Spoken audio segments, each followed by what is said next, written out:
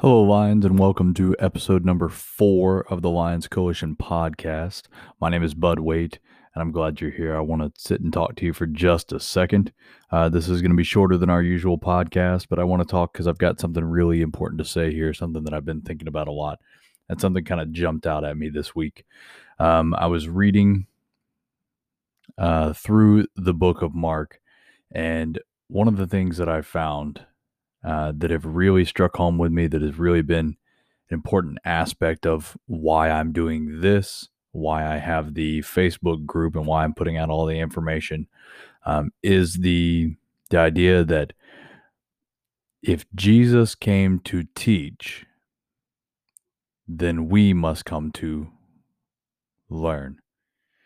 So this comes from the book of Mark, the first chapter of Mark, really. And there's a couple spots here. I'm going to run through a couple of these. Mark 1:14. Later on, after John was arrested, Jesus went into Galilee, where he preached God's good news. And then jump over Mark 1:21 and 22. When the Sabbath day came, he went to the synagogues and began to teach. The people were amazed at his teachings, for he taught with real authority.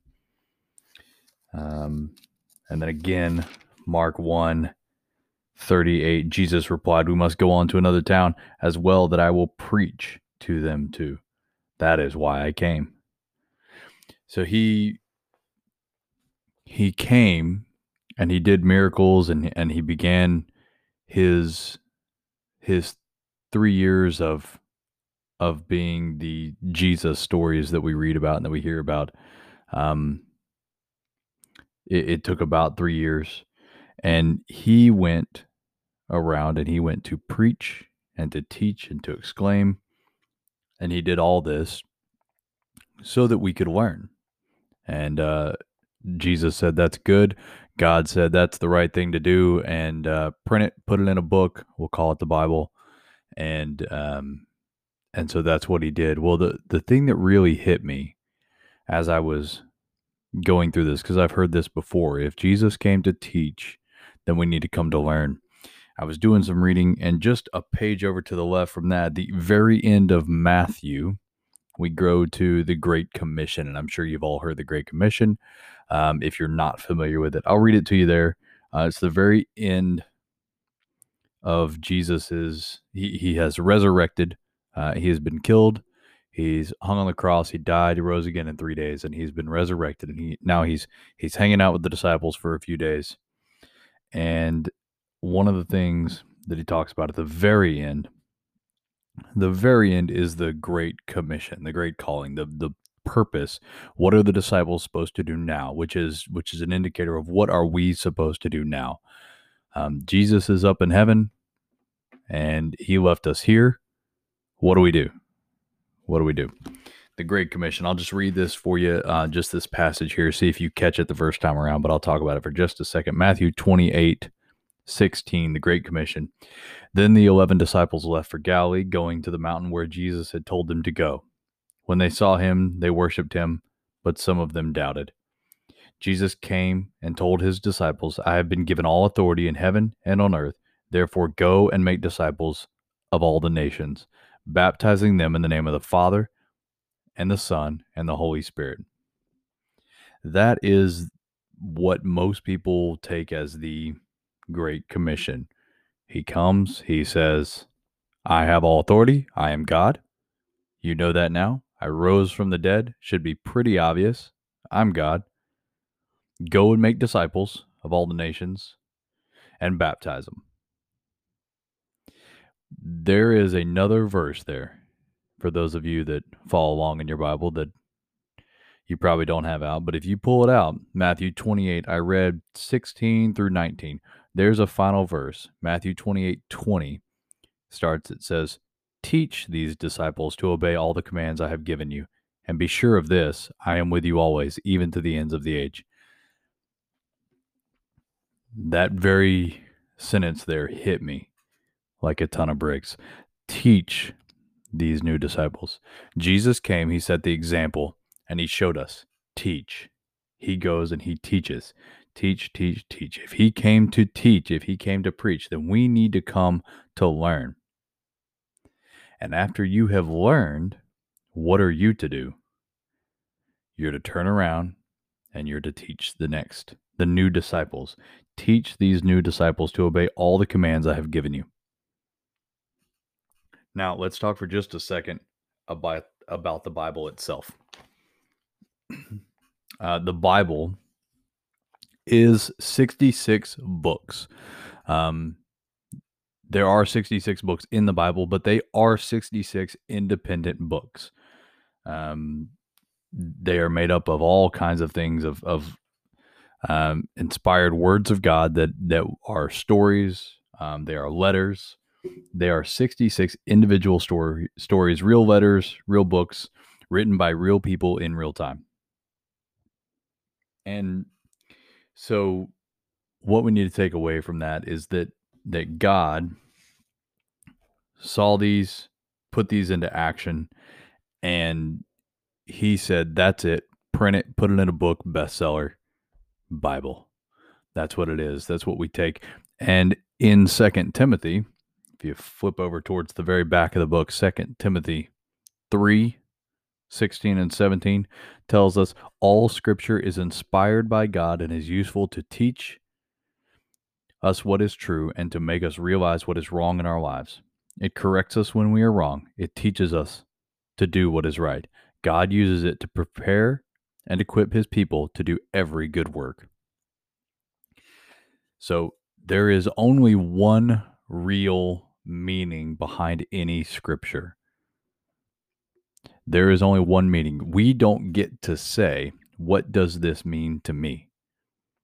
There is only one meaning of what a scripture is. It was put there for a reason. God put it in place for a purpose. It was written by somebody to a certain people.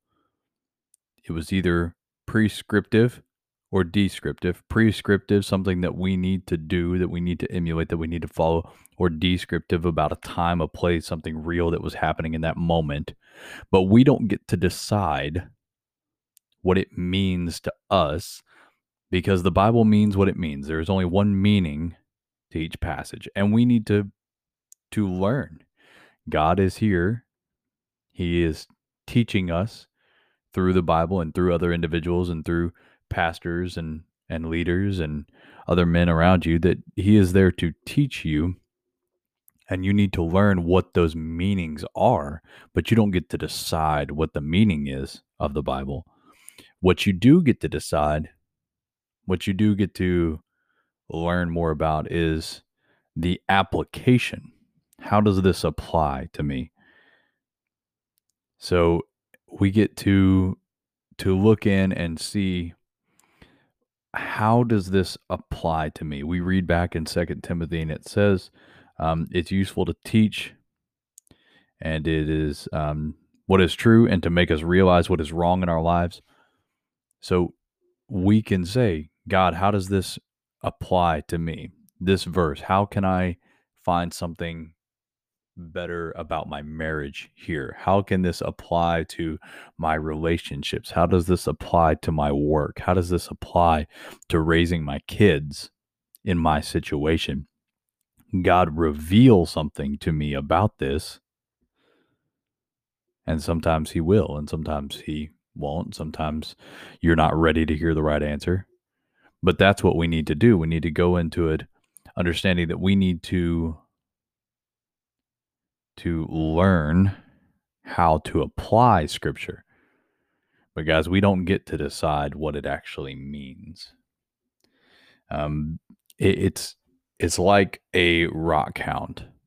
There are guys that are very into rocks, and they go and they dig up rocks, and they look at them, and they want to figure out more about the rock.